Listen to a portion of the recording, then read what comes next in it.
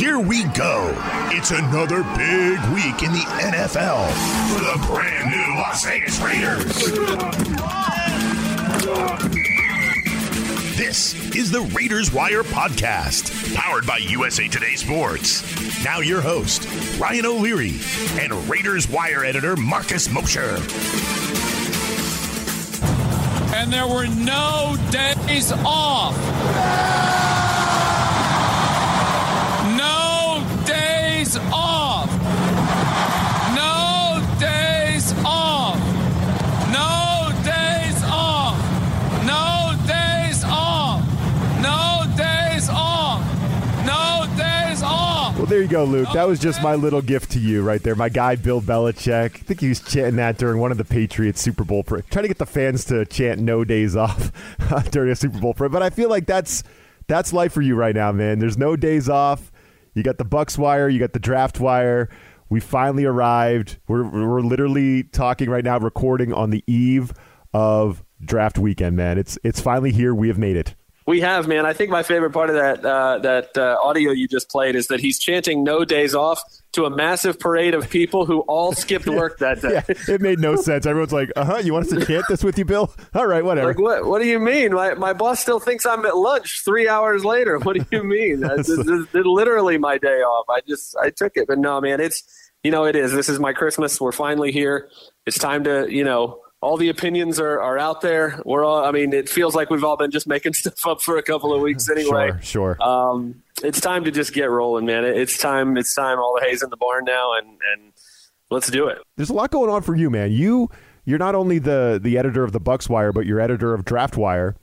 And I'm guessing this is just a wild weekend in the life of Luke Easterling, right? I mean, how do you even approach what's draft weekend like for you from Thursday night to the whole weekend? I mean, it's honestly everything I hoped it would be when I was 12 and 13 years old, parking it on the couch on Saturday and Sunday with my dad and my brothers watching the marathon that it used to be. It was only 2 days, right? Right.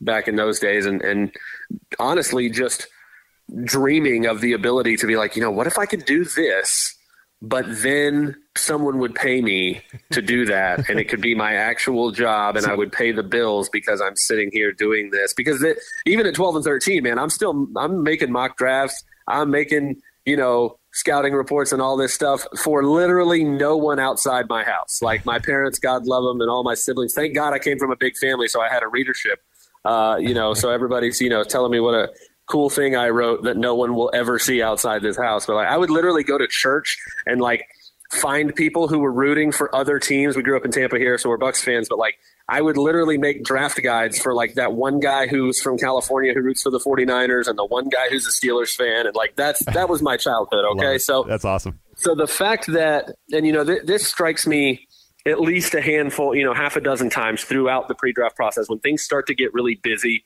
and I'm up late and I'm, cranking out content and I'm trying to write through something. And everybody has it. No matter if you love your job or not, you're always those moments where you're like, man, I'm tired. I'm trying to crank this out. I'm trying to do this. And there's always that moment where even though you love what you're doing, you're like, man, this is work. But it always, as soon as I get to that moment, I always I hear that voice of my 12 or 13-year-old self. That's almost like, I don't know what colorful words he knew back then necessarily, but he would very colorfully give me some perspective in what I'm doing. And it's such a cool moment for me to kind of just sit there and bask in the fact that I do get to do this. And I'm so blessed to be able to do this for a living. But in terms of what it actually looks like, man, I kind of like my setup right now. I got, a nice big TV in the living room. I got my desk right there. My whole workspace kind of is part of the living room setup. And I've just got, I get to enjoy it much like everybody in the NFL enjoyed it last year with my kids there, with everybody around. If I need to, jump up and get the cat from scratching on something or get the, casserole out of the oven, I can do that because I'm there. But otherwise, man, I'm locked in at the computer. I'm pulling the strings like a live TV producer, I feel like, because I've got, obviously some contributors that write for us at DraftWire. We're, lots of Excel spreadsheets tracking, picks and assignments and who's doing this, who's doing that. We try to stay on top of it. I run a live tracker where I'm grading all the picks in real time. Obviously, the real work begins after a day ends, right? So first round on Thursday night, second and third rounds are over Friday night, and then obviously after everything is done on Saturday, that's when like the real work starts, because you're recapping everything, but you're also previewing what's next for the next day, who's left on the board, who did well, who didn't. And, it's trying to keep both of those things separate and just do an effective job of, giving people what they want to read. We are not the site that's going to give you a 15,000 word dissertation on why a fifth round wide receiver won't succeed at the next level. That's not what we do. We are trying to give every NFL fan enough baseline knowledge about who their team drafted to make them excited. That's what's so fun about the draft, man. It's the Super Bowl for everybody. Every team gets to be hopeful for 3 days a year. Okay, so whether, no matter what you did or didn't do in free agency, no matter what you did last year, you come out of draft day with a reason to be excited about next year. All of those rookies, no matter, even if you're the Texans, you don't even pick till the third round, but by the end of Saturday, you're going to have a couple of guys that you're like, maybe those guys can be the reason we go 5-11 instead of 2-14 next year, or 2-15. We can't even use those numbers anymore. We got 17 games now. It's such a fun experience to be able to do this for a living and to do what I mean, if I had any other job, I would be doing this anyway. So the fact that it gets to be my job is just so fun. Yeah, no, it sounds like you're saying it's a lot of work, but it beats working at the same time, right? That's kind of what Belichick was saying right at the top of the hour there. Like when we started recording, like no days off, baby. And that's what we're here for. It's so good. So a lot to get to with the draft. I want to get Luke's take on all kinds of different things, including some predictions. We'll do all that coming up next. Luke, one thing that probably took a lot of coordination, spreadsheets, Slack channels, all that was the mock draft you guys put out that had every NFL Wire editor involved. Everybody made their pick. I thought this was kind of fun. How does that kind of go down? I mean, is that all on Slack or something? I mean, that looks like a really fun process that you guys kind of go through every year. Yeah, it's a mix of platforms, right? So we've got the picks and the banter happening in the Slack channel. Then we've got a separate Google Doc, obviously, where our fearless leader, Neil Coulong, is assembling all of the information, and we give him the explanations, and he enters the picks in. And then on actual Draft Wire, we turn that into a post, a mock draft where you guys can scroll through and see all the picks and all that. So it's a multi-platform endeavor. We were so excited and proud of ourselves this year because we got it done in like 3 hours on Slack. Bad. Which that's not bad. I mean, we do this every year, and it never takes less than a day. Like it's. If we make the last pick the same day we made the first pick, that's never happened before until this time. So we're clearly getting better at this. And it was a really, really fun process. Yeah, because, John Sigler from the Saints, he's got to go walk the puppy. And, you got somebody else with a brisket. They got to go check on that. So I'm sure that's what happens in the past, right? It's absolutely. So-and-so's internet is out. This guy's got a hurricane to deal with. Somebody's got a 6-month-old who won't stop crying. We've been there. Yep. Yeah, it never takes less than 24 hours. We were shocked. All right. Now, and this was fun because, some things go down in this mock draft, like Micah Parsons tumbling all the way down to the Steelers and Kirk Potejoy over there at number 24 overall. I thought that was interesting. I think a lot of people are high on Micah Parsons going in that 10, 11, 12 range. But him tumbling all the way to 24, I thought that one caught my eye. Yeah, it does. And I think, again, it's going to be interesting to see what happens Thursday because it's all off the field for Micah Parsons. On the field as a player, he's a top 10 player. Absolutely. He's number 6 on my overall board on DraftWire. Just because, again, when it comes to the character stuff, a lot of times it's hard to know how to value that and how teams value that. So I try as best as I can with the player evaluations in terms of the draft to stick to what I know and what I can see, which is what kind of football player is this. But I could see the off-field stuff being enough to push him down the board to where teams, if you have a similar player and one guy does not have any off-field issues and one guy does, you take the guy who doesn't, right? So it could be a situation where he is on the board that long. We've seen it happen before with talented players. But man, if that ends up being the case, the Steelers could end up with a real steal there. And I was happy about that pick because that meant that Kurt wasn't taking the guy that I figured would drop to me at 32 after that, and I was right, and I was very happy about it. Yes, and we can get to that here in a minute. Another player that was interesting that kind of fell a little bit is Mac Jones. Now, I think that's not so surprising. I think out of the top 5 quarterbacks, Mac Jones tumbling in the mock draft, he fell to the Patriots at number 15 and Henry McKenna. And Henry basically said, look, guys, if Mac Jones is going to fall to me at 15, I got to take him. I don't know what else to do here if I'm the Patriots. But it's kind of funny, like, as we're getting closer to the draft, you always start to see some smoke, right? And there's some smoke around Justin Fields and Belichick, and there might be a love fest there, and maybe the Patriots will actually trade up. That hypothetical we've all been throwing out there, like, will he do it? Will he actually go after Justin Fields? There's some smoke there, I think, right? There's some chatter behind the scenes that's a thing, but I thought that was interesting too. Mac Jones falling to the Patriots at 15, so Patriots going quarterback. For me, out here in New England, I think that's kind of wishful thinking. But people they can't help themselves, right? We keep on attaching the Pats to a quarterback. Yeah, and again, I think that if they want one, they're going to have to trade up. Obviously, in our mock exercise, we didn't have any trades at all. So if nobody was allowed to trade, I could see Mac Jones falling to them at 15. I don't see it happening. Quarterbacks don't last because teams do have to go up and get them. So if anything, if Mac Jones got to 14, he's not making it to 15, because if he gets to 14, Washington at 19, Chicago at 20, one of those teams is trading whatever it takes to get up with Minnesota at 14 to go get him before New England can. So he wouldn't even make it there in any scenario, in my opinion.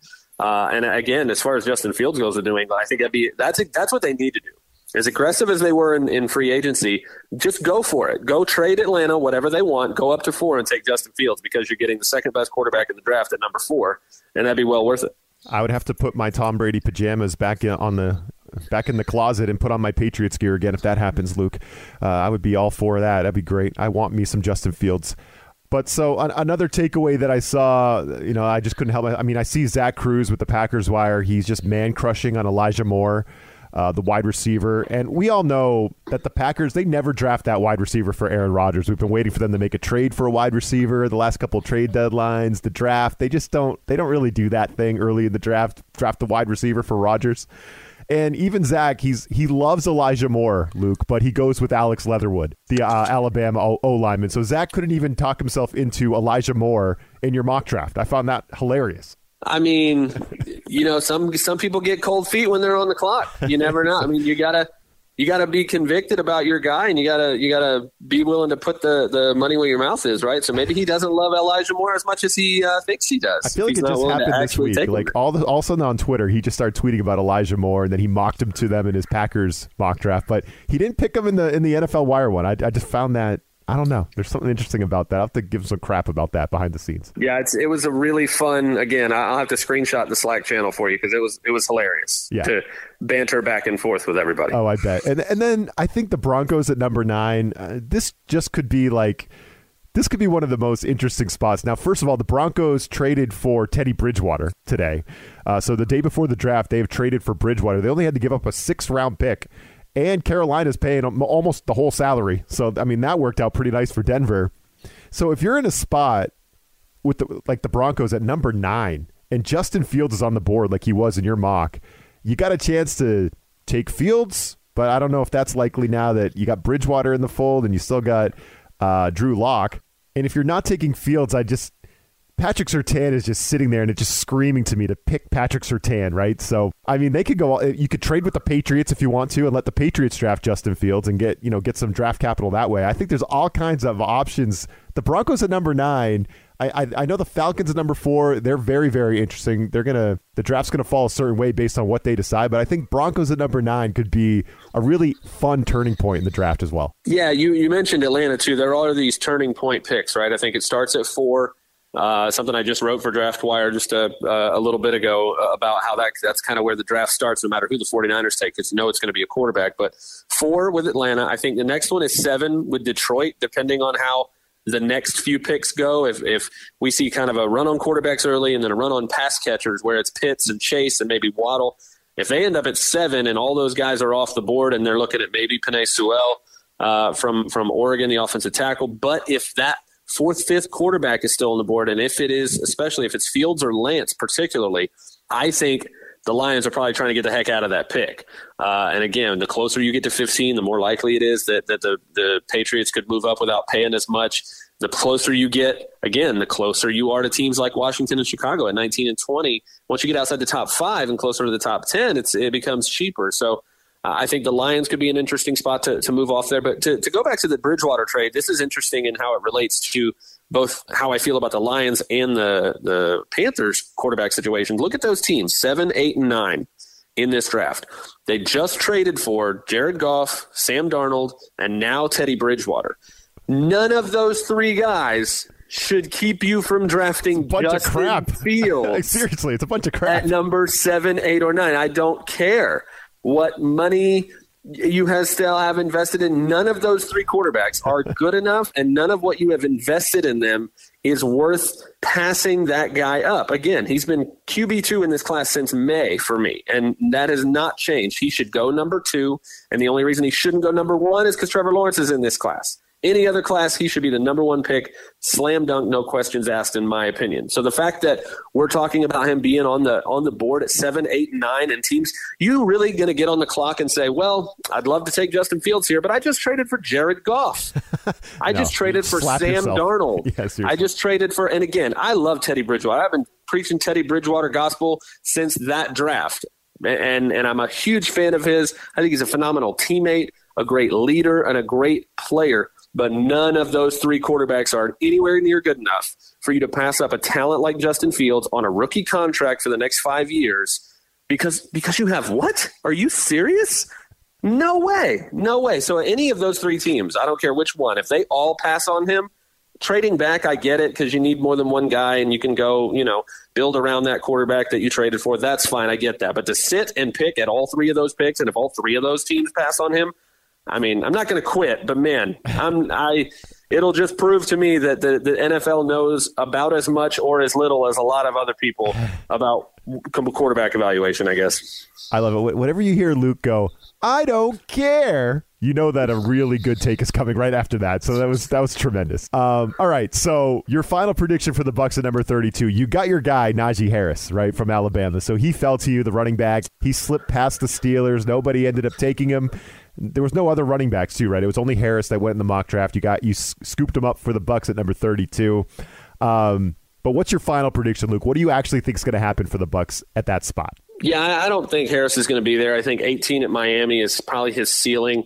I think a dark horse could be Atlanta, depending on how far they trade back. If they do drop back to 15, all the way to 15 with New England, I know that's a big jump, but they could get multiple first-round picks, end up at 15, and take a guy like Najee Harris there, which, again, he's number 16 overall on my board. I don't care. He's a running back. He's the 16th best player in this draft, and they need a running back. Mike Davis is a solid, stopgap guy and more of a change of pace backup type, but it's the same reason I took him at 32 for the Bucs. The Bucs have Ronald Jones and Leonard Fournette. They just re-signed, or they just brought in Gio Bernard. They have Keyshawn Vaughn, last year's third-round pick. But if Najee Harris is there, he's the best player available by far, in my opinion. And you can put all those running backs the Bucs have in a pot and stir them together, and you would hope that you could come out with a Najee Harris combined from all of those guys, because that's how good he is. 6'2", 235, 3-down back, can run, can catch, can pass protect. He can do all those things in one package instead of needing 4 running backs to do it, and that's why I took him there. So, to see him still on the board that late, I couldn't resist it. I don't expect that to happen. I think 24, Pittsburgh is probably his ceiling, floor, whichever direction you want to call it. I think if he gets anywhere near 32, look at the top of the second round. Look at 34 with the Jets, 35 with the Falcons, 36 with the Dolphins. All 3 of those teams should be making calls to get up, 30 with Buffalo, whatever it takes to get up ahead of the Bucs to make sure they get Najee Harris. As far as what will actually happen, I see, especially after the AB signing, it probably takes wide receiver off the board if you're looking for a dark horse, position of need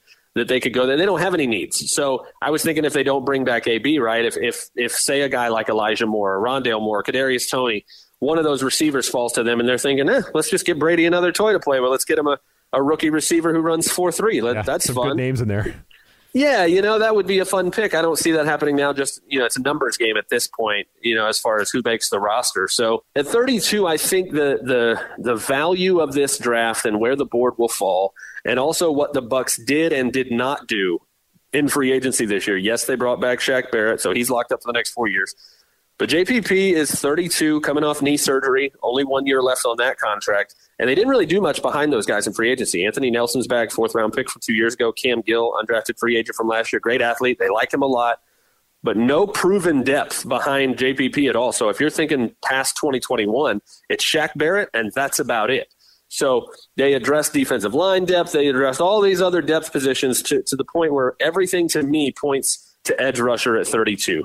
And that's great because that's where I think there will be a lot of value. In our mock draft, some guys went earlier than I expected them to. So, again, I couldn't really pass up on Najee Harris there. But any number of edge rushers, Azeez Ojulari from Georgia is the guy I really like that I think would be the best fit for the Bucs defense in that aggressive hybrid front that Todd Bowles runs. Joe Tryon from Washington is a guy that I think a lot of people that I trust who know a lot about what goes on in that building are picking him. So that tells me the Bucs really like him. I trust people that know a lot about what's going on, and the fact that they continue to mock Joe Tryon to the Bucs at 32 makes me feel like if he's on the board, he will be that pick. I don't even think he gets that far, to be honest. I think the league likes him a lot better than the media does, and I wouldn't be surprised to see him be a top 20 pick. To be honest, Miami at 18 I think would make sense for him as well. Joseph Osai from Texas, any of the Miami guys, Jalen Phillips, again, injury's an issue there, but he's a very talented guy if he's healthy. Greg Rousseau, who, again, was a potential top 5 pick before he opted out. A lot of edge rushers. I think that there will be a stack of guys at 32, any of which would be worth that pick, as opposed to what I expect to be at other positions that would be anywhere near the same type of need. I think maybe the dark horse is probably corner. Carlton Davis is going into the last year of his rookie deal. Maybe you kind of plan for the future if you don't think you can afford to re-sign him, because you're going to need to re-sign Chris Godwin and some other guys. So I think it comes down to edge rusher. I think that's where it's going to be the marriage of the need and the value. Man, you are a machine. I appreciate all the time and all the insight over the last couple months, my man. And, hey, all I got to say is Merry NFL Draft Eve to you, Luke. I mean, hey, the cookies and milk are out, man. I'm so excited. Again, it's hard not to just feel like a kid again every year when this rolls around, and I hope it never goes away. Everyone enjoy the draft. It's going to be a fun weekend. We'll talk to y'all next week. This USA Today Sports Podcast has been presented by USA Today's Sports Media Group and is available in your favorite podcast store. Make sure to subscribe for weekly updates, the latest fantasy picks from Corey Bonini, and the Huddle Podcast, Inside the Weekly Line, with Sportsbook Wire's Jeff Clark and Eston McLaren, and the Bet Slippin' Podcast. We'll see you again next week.